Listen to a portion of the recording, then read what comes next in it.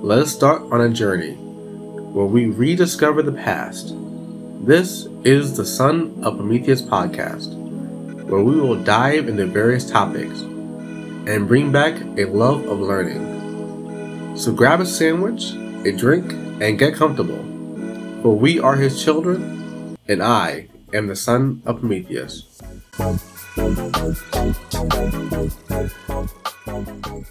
Welcome everyone to the first episode, where I will provide you all with an entertaining telling of history.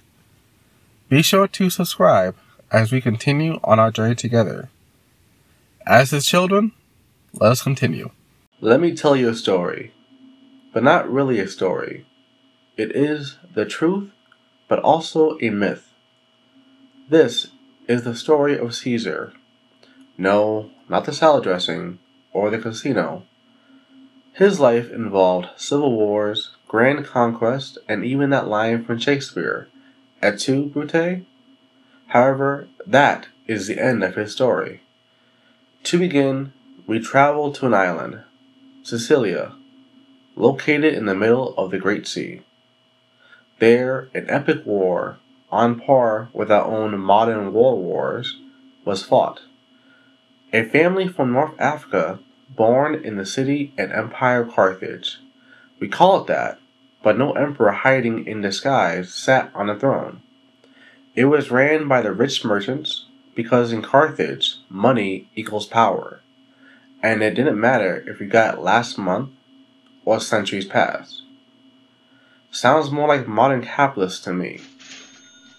The family known as Barca, named after the famous speed of the family founder, Hamilcar Barca, translated from Punic meaning lightning. He was the father to several children. One son, however, would outshine him as we continue our story. Rest assured, this is the story of Caesar. After nearly 17 years of brutal fighting between the superpower Carthage and the upstart Latin state of Rome, Hamilcar is given command of what is left of Punic forces in Sicilia. With no chance of reinforcements due to Roman command of the sea, he would pin down several smaller enemy armies, always trying to lure out the main Roman army, besieging Lilybaeum, the last stronghold of Merit. Using guerrilla tactics, he held the status quo for 6 long years. When his government grew tired and bored of this war, especially after one last Punic fleet was destroyed, they sued for peace with Rome. The Romans agreed. Hamilcar was allowed to leave under arms. This was a sign of respect from the Romans to an undefeated foe. Being a clever man, Hamilcar gave up his command before he left. A small note, Carthage hired mercenaries to fight. Including among these were Numidians, Libyans, Greeks, Latins, Celts, and Iberians. So as each group of mercenaries arrived back at Carthage to receive payment, they were dismissed back to a camp near Sica. So as an ambassador from Carthage, Gisco, the man Hamilcar left in command, he gave the bad news that due to the long war and the tribute to be paid to Rome, there was just no money to pay the mercenaries. So in response from the Garcia, the Punic version of Congress, the many mercenaries sent a response letter reminding the Punics of back pay and bounced checks. Their leaders went to Carthage in protest. 15 gold a month? It's called a living wage. Sadly, the Punics denied their rightful pay.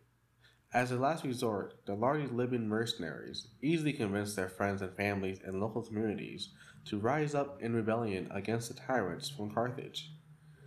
The upper class realizes the dire state that they were in, offered to finally pay in full. But now, this was not enough. The mercenaries' honor has been dragged through the dirt. The pay demanded only raised up by every visit of the Garcia. Like a credit card debt, paying it off now seemed impossible. Now quickly seeing the scale of chaos, the state organized new mercenaries, loyalists, and drafted their capable citizens into a new army. Putting this army under Hamilcar Barca was an obvious choice, especially after the massive defeat of Hanno. The mercenaries would lead Carthage to a near breaking point during their years-long war. Even with untalented commanders, the mercenaries led a war to the walls of Carthage itself. In the end, Hamilcar proved his haters wrong and won brilliantly. The battle known as the Saw, Hamilcar would box in 40,000 mercenaries, including most of the veterans and leaders. They would all be slaughtered here. This story surely, but not definitely, foreshadowed Hamilcar's son's famous battle. With most of the original mercenaries pardoned, the last of the mercenaries under arms distracted the Punics long enough for Rome to occupy the island of Sardinia. Hamilcar sent word to Rome to immediately return the island. The Romans told them, if you want it, come and take it. Fearing a double war with no money and an exhausted military, the Punics agreed to pay even more money to Rome. Kick him while they're down, right? This decision would haunt the Punic perception of Rome. At the end of the day, Hamilcar sees a loss of Punic control of their rich islands, a devastated interior of Africa, so to quickly pay the Romans, he looked west, towards Iberia, modern-day Spain, Portugal, and Andorra. He would go there and rebuild Punic fortunes, and his own as well. He takes his oldest son, Hannibal, however not the cannibal, but a boy of 9 years old, to the temple of Baal Halaman to make an offering. Now, I should mention that Carthage regularly made child sacrifices, especially to this god, Baal Haman. So I don't know what Hannibal was thinking when his father brought him there, but happily, it was for him to swear an oath of undying hatred of Rome. Most sensibly, he swore it on the altar. With this in place, Hamilcar sailed to Iberia, where some towns were under Punic control, especially in the south. Using his free hand, he would spend the next several years fighting and conquering the southern Iberian tribes. In a final campaign, like most successful men of his age, now don't be surprised, he was betrayed by his allies. In the deep north, Hamilcar ordered a retreat, realizing the dangerous situation he was in. During the retreat, Hannibal was being pursued by the enemy. In a last-ditch effort to save his son, the old general threw himself into the fray, allowing his sons to escape. Hamilcar would die somewhere out there in the wilds, so far from home, in a land completely different from his birth. After the campaign, command fell to Hamilcar's son-in-law, Hannibal. He would continue fighting and also build a new system in Iberia for Barca to rule. Carthago Nova, or New Carthage, was founded as their capital. During this time, Hannibal would learn how to rule the people. Hannibal would be killed by a pissed-off attendant. At the age of 26, yes, 26, Hannibal, by acclaim of the armies in Iberia, was named commander. No doubt, with plans already made, he would make truth to his oath. Rome had a price to pay, with interest. An allied city of Rome called Saguntum in eastern Iberia became his first target. This town was well within Punic, or should I say, Barcid control of influence. A Roman embassy would arrive and question or threaten him to break off the siege. He would not play ball with their wishes. Next, the embassy went to the Garcia and condemned them for aggression.